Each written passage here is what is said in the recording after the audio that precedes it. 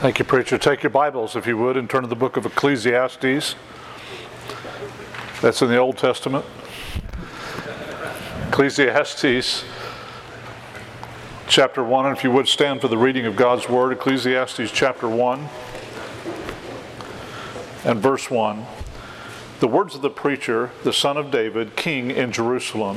Vanity of vanities, saith the preacher. Vanity of vanities, all is vanity. What profit hath a man of all his labor which he taketh under the sun? One generation passeth away, and another generation cometh, but the earth abideth forever. The sun also ariseth, and the sun goeth down, and hasteth to his place where he arose. The wind goeth toward the south, and turneth about unto the north. It whirleth about continually, and the wind returneth again according to his circuits. All the rivers run into the sea, yet the sea is not full. Unto the place from whence the rivers come, thither they return again. By the way, let me just stop here and say something. There is scientific fact after scientific fact that they would have had no way of knowing had not God not revealed that to them. If you notice as we're reading this, he's telling us things that men did not discover for centuries later. And yet here in the book of Ecclesiastes, Solomon, the man of great wisdom, the man who basically was the wisest man on earth at that time, is telling us scientific facts. Look at verse 7. All the rivers run into the sea, yet the sea is not full. Unto the place whence the rivers come, thither they return again. All things are full of labor. Man cannot utter it. The eye is not satisfied with seeing, nor the ear filled with hearing. The thing that hath been, it is that which shall be, and that which is done is that which shall be done. And there is no new thing under the sun. Is there anything whereof it may be said, see, this is new? It hath been already of old time, which was before. There is no remembrance of former things, neither shall there be any remembrance of things that are to come with those that shall come after. Lord, we are so grateful to be here once again. And Lord, once again, thank you for the preaching and the teaching. Lord, thank you for the singing and the fellowship. Lord, we want to just praise and honor your name now and say thank you for your dear precious Son that came to Calvary to die on the cross, be buried and resurrected so that tonight we can stand on resurrection ground. And Father, we're asking you once again to speak to our hearts and our minds through the Word of God and change our lives accordingly. For it's in Christ's name we pray. Amen. Thank you. You may be seated. A few years ago, I was listening to an interview with a nationally, and as a matter of fact, an internationally known comedian. Some of you may recognize his name. His name is Jim Carrey. Jim Carrey said this. He said, I wanted to be the funniest man in the world. He said, not only that, he said, I wanted to be the most wealthy comedian in the world, and I wanted to be the most well-known comedian in the world. And he said, I got there, and it wasn't there. What Jim Carrey was saying is, I put all of my life into those three goals, I achieved those goals, and when I arrived there, it wasn't what I thought it was going to be. I remember seeing an interview with a football player that some of you may recognize his name. His name was Lyle Alzado. Lyle Alzado at one time was the most feared man in football. As a matter of fact, they interviewed some of his opponents in the interview that they were interviewing him with, and they said, we dreaded to get on the football field because they said he wasn't just the opponent on the other team. They said this man wanted to hurt you, and he would do whatever was necessary in a game to hurt you. This man became a hulk of a man. It got so out of control, he got so out of control and so violent that he said, I knew I'd gone too far. Whenever I pulled up to a stop sign, there was an 18-wheeler parked in front of me. Don't know what he was doing, texting, whatever. The light turned red, the light turned green, the light turned back red. And he said, I was so angry that that man didn't pull out from that light. He said, I jumped out of my car, ran over to where there was a pile of railroad ties. Now, if you've never tried to lift a railroad tie, I'm telling you, those things are ridiculous heavy. he picked up a railroad tie in his rage and rammed it like a battering ram into the door of that man's 18-wheeler. He was arrested for that, and he said, I knew my life was out of control. He said, I wanted to be the most feared man in football, and I was. He said, I wanted to be one of the best football players of all time, and I was. He said, I wanted to become filthy rich playing football, and he did. But during the interview, listen very carefully, during the interview, he looked like a concentration camp victim. His face was gaunt, his body was emaciated, and let me tell you why. Because he achieved all of those things by pumping his body full of steroids continually, and eventually it went into his internal organs and it destroyed his body. He got severe cancer and died of that. He got there, but it wasn't there. He achieved all those things that he was trying to achieve, but when he did achieve that, what he found out, it wasn't there. Let me explain what this word vanity means. First of all, it's used 38 times in this book, and I don't think that's an accident, because it was 38 years that Israel wandered in the wilderness from Sinai to the Promised Land. Aimlessly, they just wandered around, disobeying God, obeying God at times, but disobeying God most of the time. And really, what happened to them is they left Egypt looking for something, and they never found it. It wound up being vanity for them. It wasn't there. It wasn't in what they thought it was going to be. And so when you come to this book, and Solomon uses this word 38 times, I think there's a reason for that. But not only that, the word itself means to reach to try to get something, and then it's not there. To keep reaching and keep trying to get it, and it's not there. That's what vanity means. It means empty. In other words, you go up to the pot and you're looking for soup and there's nothing in the pot. You go here and you go there and you're looking for something, and when you get there, it's not there. Now, as you read down through this, it's very obvious what this man is saying. He is describing some outstanding things, as I said, scientific facts that men did not know at that time, and he probably didn't fully understand, but he knew that whenever it rained, it filled up the rivers, and the rivers would flow to the sea, and they would evaporate and go back up into the clouds and come back over, and that's the circuits that it's referring to when he's referring to the wind and how it blows. Men didn't understand all that and the currents of the earth and how that works, but God had obviously given him that information, and so he is spewing out things that is just absolutely outstanding. But at the end of all this, let me explain what he said. The sun comes up and the sun goes down. I can see you're excited about this. Let me explain what he said. It rains, the water goes into the water in the rivers, it evaporates, it goes out to the seas never fill up because it evaporates, and then it rains again, and it keeps going like this. Whew. Let me talk to this side for just a minute. Something's wrong over there, I don't know what it is, but I'll be back in a minute. Try this. Now don't just start running to the altar when I say this, okay? The sun comes up, and the sun goes down. Amen. I'm going back over here.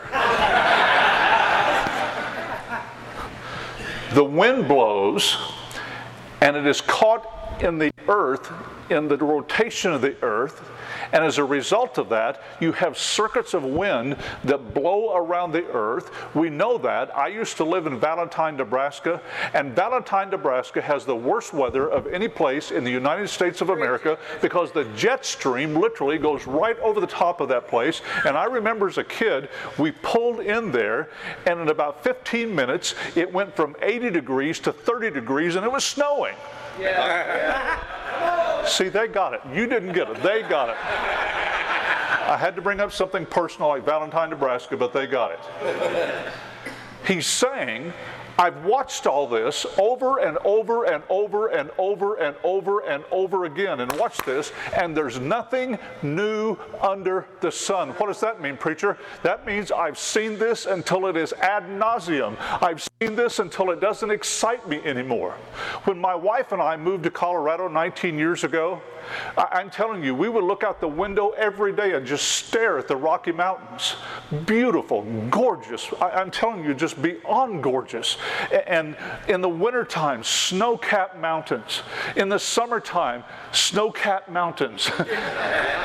Just absolutely beautiful. If you've been there, you know what I'm talking about. As a matter of fact, one of the greatest lines in one of the songs that is written is called Purple Mountain's Majesty. I don't know if you know it or not, but that was written by a woman who was looking at the Rocky Mountains, because there are times that the sun sets over the Rocky Mountains, and when it does, it looks like the mountains are on fire because of the reflection of the sun on the clouds and back down on the mountain. Oh, I'm telling you, it was gorgeous. And my wife would say, come here and look at this. Come here and look at this. Every day, come here and look. I'd run over to the windows. We would stand there and look at that and just be in awe. Now she says, after 19 years, come and look at this.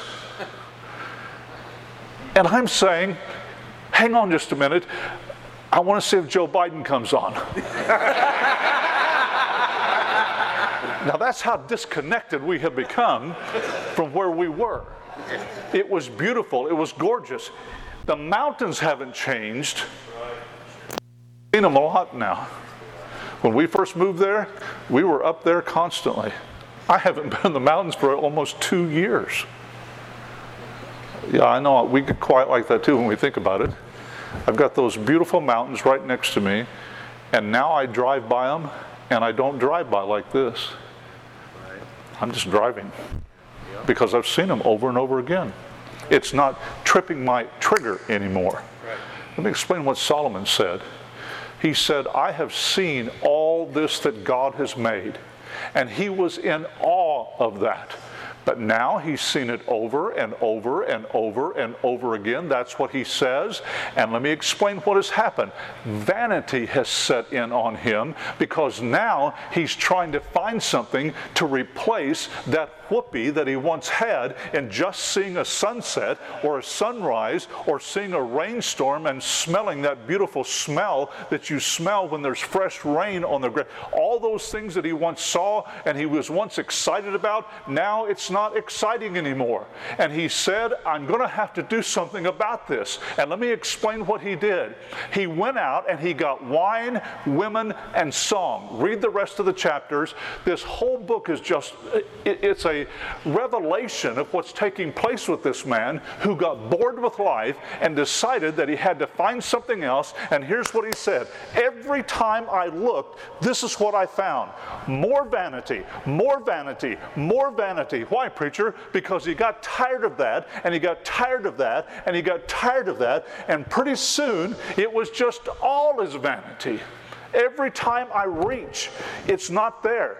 Every time I search, it goes away. Every time I grab for it, it slips out of my hands. Let me stop here and make a comment.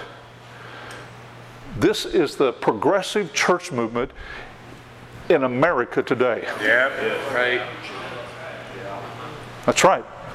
They're trying to find something that is exciting now, and let me explain why. Do you realize that singing the same songs over and over and over, you know, the 6 songs that we sing in our services, because that's about all we sing out of the hymn book. Those songs that we sing over and over and over again, when you first got saved and when I first got saved, and I walked into a church and I heard Amazing Grace, how sweet the sound, and when they got to that part that saved a wretch like me, I would stand there and I would weep. Just thanking God that a wretch like me could be saved. But you know as well as I do, you sing that a couple thousand times, and it starts getting routine. I was just down at Heartland Baptist Bible College preaching, and just before I preached, they got up to sing a song, and Brother Copes, the executive vice president, turned to me and he said, "You want a hymn book?" I said, "No, I know this one."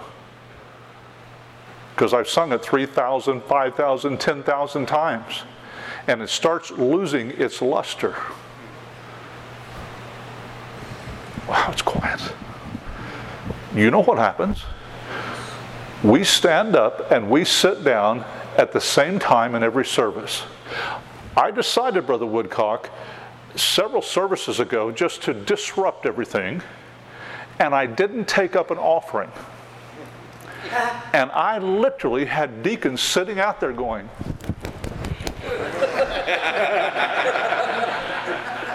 one of them bent over the pew in front of him where the offering plates are and picked it up and went. You talk about disturbance. Then I decided to really wreck the place, and I told our song leader, I said, don't sing anything, just get up and announce that I'm preaching. I'm telling you, people were passing out. Because we stand up at the same time and we sit down at the same time, and if you don't think so, just change it this much. Yeah, right. Let me explain how this works. We always stand up in our church when we read the Word of God. And so I decided one day just to mess with them. And I got up and I said, now I'm going to read the Word of God, and everybody went, whoo. And I said, but don't stand right now. And so they all sat back down. And I started reading. And they're totally puzzled because this is what we do every time. And do you know what happens to us when we do it every time? Listen, don't tell me it doesn't get old. And sometimes even boring.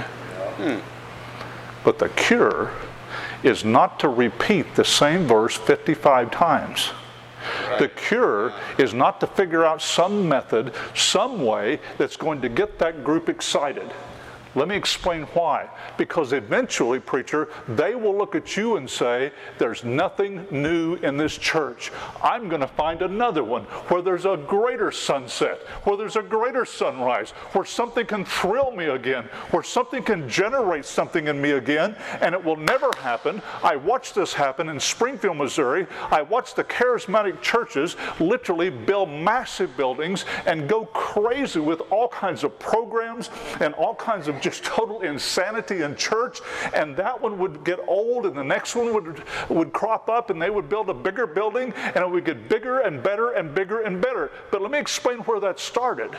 It started in Tulsa, Oklahoma with a lunatic that got on television and told people that he was healing people. You may not remember these people because they're from far past time. But as time went on, guess what happened? Got old. I mean, he just got healed. What's the big deal? So do you know what we had to do? Stand up, let me show you. Come on. See, he does the same thing. He never does that, so he doesn't know. Stand right here. Stand over here behind him. No, face me. Face me. Stand behind. We went from a man on television saying, you're healed, and people being healed. Or so they thought. But that got old. And they said, now what we got to do is pop them on the forehead.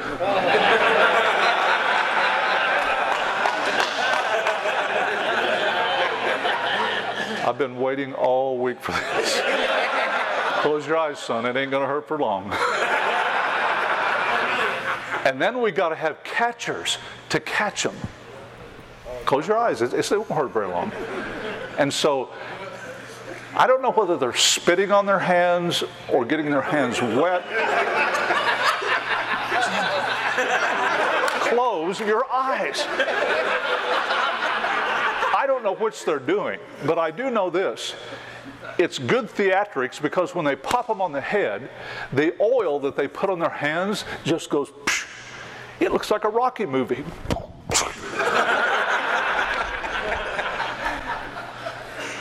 You got your eyes open. Quit that. And so they pop the person on the head. He falls back and they catch him. I'm telling you, you can sit down. Thank you very much. You're terrible, but thank you. I love this. I'm watching one of these. Back when I was sick and I had to stay home, I said, I'm going to watch some of this stuff just to see what it's like. I'm watching this, and one of the catchers missed this lady. And I said, she really needs to be healed now because the back of her head's all crushed in.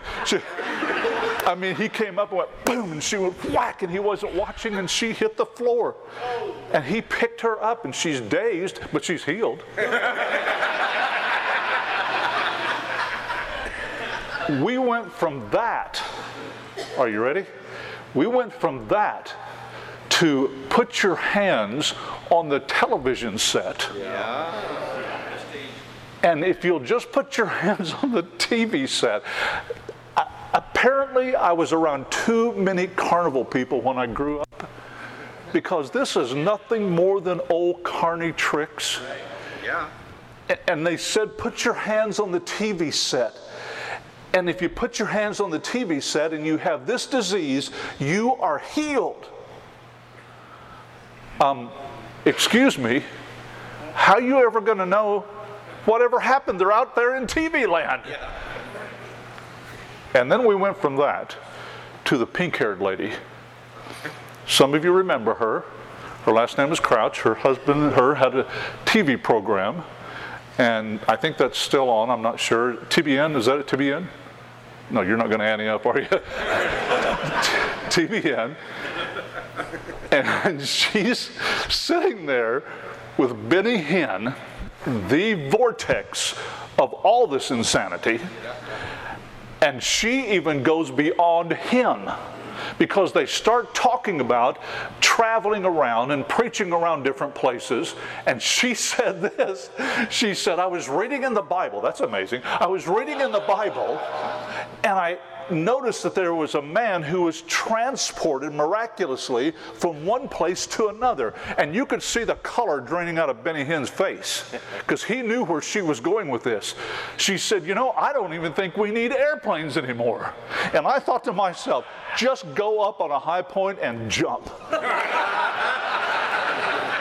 He starts choking. He doesn't know what to say. He's stumbling around with this. And now she is cranked up and she's talking about being transported. But let me explain something. We're going down the same exact road. I'm not talking about healing and these kind of crazy things.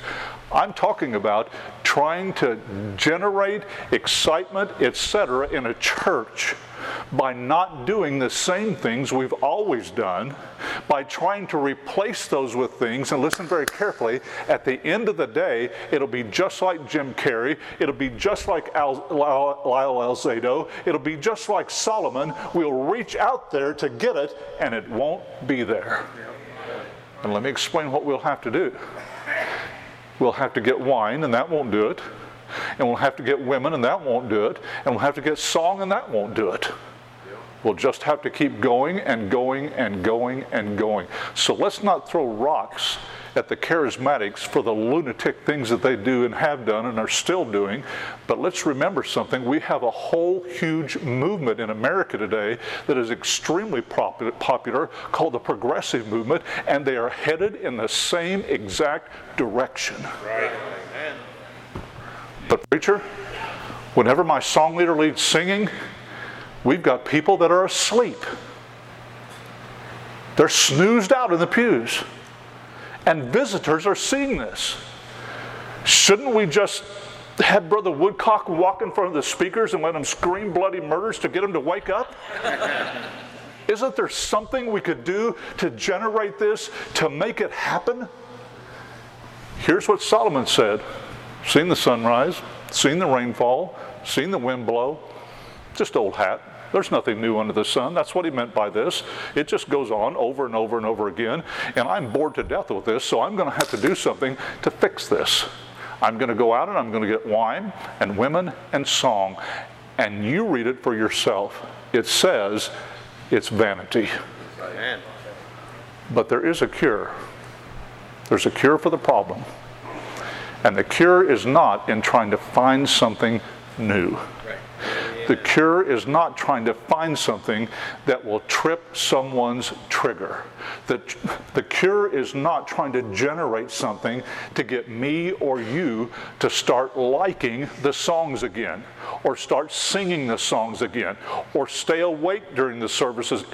That's not the answer to this. Solomon waits to the end of the book. Now, I've contemplated this, and this is just my thinking. I think he waited till the end of the book to tell us how to fix this problem because he gives us a full, complete testimony of how he wrecked his life until he gets to this part of it, and now he starts talking about what the cure is. Take your Bibles and turn to the last chapter in the book of Ecclesiastes. The last chapter.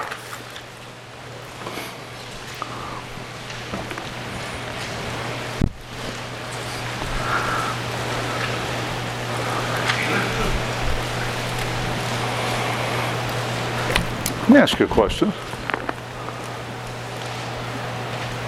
Do you know most of the songs that you sing in your church? Do you just sing those songs? Let's be honest with each other. Do we sometimes just sing them because we know the words? Sure we do. Don't sit there smug, because you're the same as he is. Worse. That's true. That's true. Vanity of... Sure, you just sing them. And you know when the preacher's supposed to preach, don't you? Yeah. And if he doesn't preach at that time, that's a little bit discombobulating, isn't it? Yeah. Or if your church would not take up an offering, don't say amen to that. If they were not to take up an offering, that would sort of disturb us a little bit if it didn't happen at the right time, the same thing in the same way. But let me share something with you. The answer, how old are you? 33. The answer is not to tap into your culture of being 33 and figure out how to fix this. Because what trips your trigger at 33, how old are you? 44. Is going to be different than what trips his trigger at 44. Right. So understand something.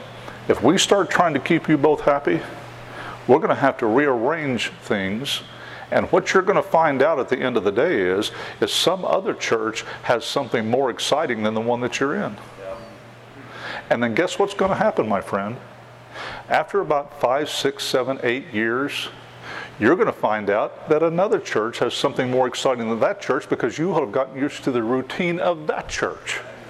No matter how out of routine they want to be to try to cure this problem, it will eventually come to the same routine, and you'll just keep searching and searching and searching and searching until you're 75 or 80 years old, and you'll be reaching out like Jim Carrey and like Lyle Alzado and saying, I reached and I tried to get a hold of this and it wasn't there, and I ran over here and I reached over here and tried to get a hold of this and it wasn't there and it wasn't there and it wasn't there.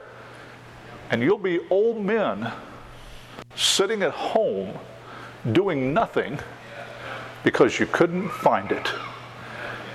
Let me show you what it says in chapter 12, verse 11. The words of the wise are as goads, and as nails fastened by the masters of assemblies, which are given from one shepherd. That's the cure. The cure is not more excitement. Let me explain something. If you get a diagnosis tomorrow that you're terminal, I'm going to tell you sunsets change their meaning. Amen. Yeah. Oh yeah. I got that cancer diagnosis back in 2010. And I want to tell you, it rearranged how I thought about things. Because I was just passing over some things and not paying attention to some things and concentrating on this thing. And what I started realizing is what really is important. What really does matter. And I begin to view those sunsets and sunrises and those mountains in a whole new light. The light that I saw them from when I first moved to Denver. The light that I understood when I first got saved. When I first got saved, I knelt down in front of a window the next morning in the bedroom of my house. I looked outside and the grass was greener than it had ever been. No, it was the same, but it was greener than it had ever been. The trees everything looked different. Why, preacher? Because there was something different now between God and me. And that's what changed the problem, not changing the things around me. The trees were the same, the grass was the same, everything was the same. My parents were the same two people, but they took on a whole new light because there was a different contact with God. And here's what he's telling us in this passage. He said it requires goads and nails. What do you mean, preacher? Let me explain what a goad is. If you've ever farmed, you probably farm with farm equipment that is powered equipment. But these farmers farm with oxen. And they had a long stick that was very sharp on the end. And whenever they were plowing, and whenever those oxen would begin to veer off, they would take that goad and they would poke that oxen, and the ox would go, "Woo!" And he'd step back in line. He would plow a little while longer, and he would start moving off a little bit, and they would poke that oxen, and the oxen would go.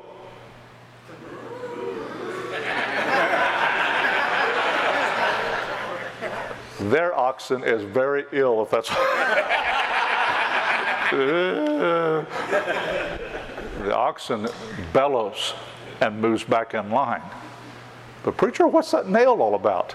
Glad you asked. Because it's the master of the assemblies coming from one shepherd. What does it mean, preacher?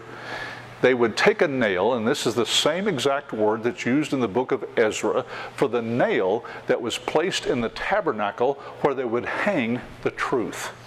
The truth of the Word of God was hung on that nail in the tabernacle. And he said, here's what it requires. It requires that we get stuck, and when we get stuck, we step back in line, and we are established from that point on with the truth of the Word of God. In other words, when God speaks to my heart, I no longer say, well, it's just another church service. Sun comes up, sun goes down. Rain comes up, rain goes down. I say, God is trying to do something. God is trying to get me in line. And when he gets me in line, I stay in line because that nail is where the truth is hung. In other words, that nail is hung in my life. It has changed my life now. And let me explain something. When that happens and you sing Amazing Grace, it's no longer just a song that we're singing over and over and over again. Now it's Amazing Grace that saved a wretch, a dirty, rotten, stinking wretch like me. Amen. It's a whole different thing when the preacher gets up and preaches. It's no longer, I hope he wakes me up when I get over. When he gets over with this, I hope that he shakes me awake somehow. I hope he does something that stirs me up, that gets me to come forward. No, listen, when the Word of God is speaking to our hearts and it pokes us, it sticks us, and we step back into line, and the truth of the Word of God is now applied to my life, listen, no one will have to make you stay awake in a church service. Right. When I first got saved, you couldn't have knocked me in the head with a hammer and put me out. Right. Yeah. As a matter of fact, Dr. Harold Seitler, some of you remember him, great preacher of the Word of God, came to my home church, was preaching through the book of Ruth. I hadn't been saved a long time, had just started going to church there, and he was up preaching, and I was sitting about 2 rows back. Not from the back, about 2 rows back. Amen. And I was sitting there like this. Yeah. I had never heard anything like this because I hadn't heard the Bible before. And I was just absolutely overwhelmed. The second night, Dr. Seitler, very distinguished gentleman, is preaching, and he looked down and he said, son, if you don't close your mouth, you're going to catch a fly. Nothing could deter me. Nothing could run me off. Nothing could get me to go do something else. I was just locked, lasered, focused into serving God, and I wanted to be awake at every moment, no matter what happened. Listen, I had no idea how to sing songs when I went. I didn't know that you sang line, line, line, line, chorus, and then line, line, line, line, chorus. I didn't know that. I honestly didn't know that. And I'm standing there struggling with this. A deacon walked over, put his arm around me, and said, I have hard times with that too. Let me show you how this works. I didn't say, I'm not coming back anymore. He came over and he spoke to me. I said, thank you. I appreciate that. I wanted to sing those songs. I wanted to hear the preaching of the Word of God. I wanted to see people pray. I wanted to be a part of a Sunday school class. But that was 10,000 of them ago. Preacher, how do you stay like that? Not by changing it to make it more exciting or more appealing to our flesh. It's when God changes me. And he changes me by sticking me with the Word of God. And when I go, We got to practice. When I go, oh, that hurt, God. But I'm going to hit that altar like a ton of brick. And I'm going to get on my knees. And whatever that truth is, I want that in my life. So when I go back to the pew, you don't have to make me sing anymore. You don't have to cajole me, and you don't coax me anymore. You don't have to do any of that anymore. Why? Because he's corrected me. I've accepted that correction, and now the truth is what's driving me as a Christian, and so now I'm excited about it. I want to go to church. Let me end with this. In 2010, they diagnosed me with cancer. And they said, you're going to have to go through radiation and chemo and all that. And I had no clue. I had no clue on this earth how that was going to go. Well, I went through about half the treatments, had no effect on me whatsoever. And even the nurses kept saying, what is going on with you? This isn't doing anything to you. And I said, I don't know, but I feel great. The next treatment, I mean, it was like the rug of everything pulled out from under me. I could hardly get up and walk. In 2 weeks, I got the shingles, I got the flu, and I got thrush twice. And it like to kill me because I had to stay home from church. It was the first time since I had become a church member back in the 1970s that I had to stay home from church. And I want to tell you, when I got back to church, I was white as a ghost. My hair was falling out. I was sick as a dog. But I want to tell you, I had the most wonderful time. The choir got up and sang how good God was. I started bellowing and crying up on the platform. I couldn't preach. I just wanted to sit on the platform where I'd sat before. And I sat up there, and someone got up and preached. We had preachers coming in and helping us out during that time. A preacher got up and preached. I want to tell you, it was just, the words were as sweet as honey. Let me tell you why. Same songs, same words, same preaching. No different than before. But something had happened. I got corrected. My view of things changed because I began to realize something. Everything that went on in that church service was absolutely critically important, and I wanted to be a part of it, a live part of it. Yeah, amen. So let me close with this. Eventually, if you're not now, you'll probably get bored with church. Eventually, it'll seem ho-hum. Eventually, you'll be tempted to sleep through the services. Eventually, you will just say to your mind, maybe not consciously, but in the back of your mind, you'll say, oh, I've sung this before. I've heard this before. I've done this before. Do you realize there are people that will never come back to church because they've been watching church online now and they see no need whatsoever to come back to church? Could I just say something to you? I hope you never get the diagnosis I got, but if you do, you'll be beating a path to get to that church. That sunset is not exciting anymore. Just have a real encounter with God, and you'll stand out there and say, how beautiful. How wonderful that is. Why, preacher? Same sunset, that's not changed. Same sunrise, that's not changed. Same rainstorm, but something changed in me on this night. And that is, I said, God, I understand I'm out of line. I'm not where I need to be. And thank you for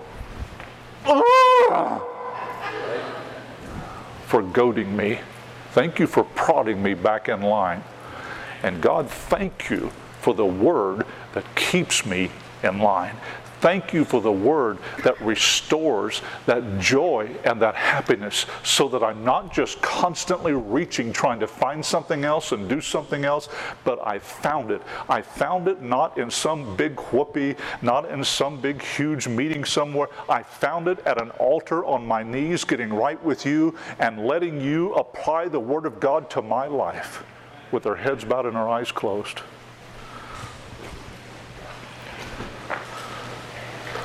We're not going to have any singing. We're not going to have any coaxing. If you need to come to this altar, you know that. If you need to get something right with God, if it's just become ho-hum, maybe it's your marriage, maybe it's work, maybe it's church. Maybe you would just make an altar right there where you're at. But whatever it is, my friend, listen very carefully. You'll not put the excitement back in your Christian life by trying to generate it through some carnal means. Solomon found that out.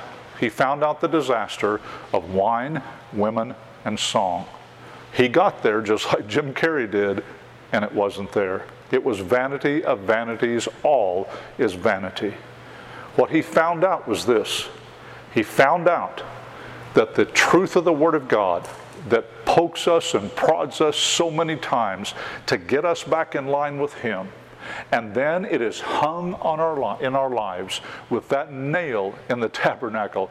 And I love this. It's coming from one shepherd.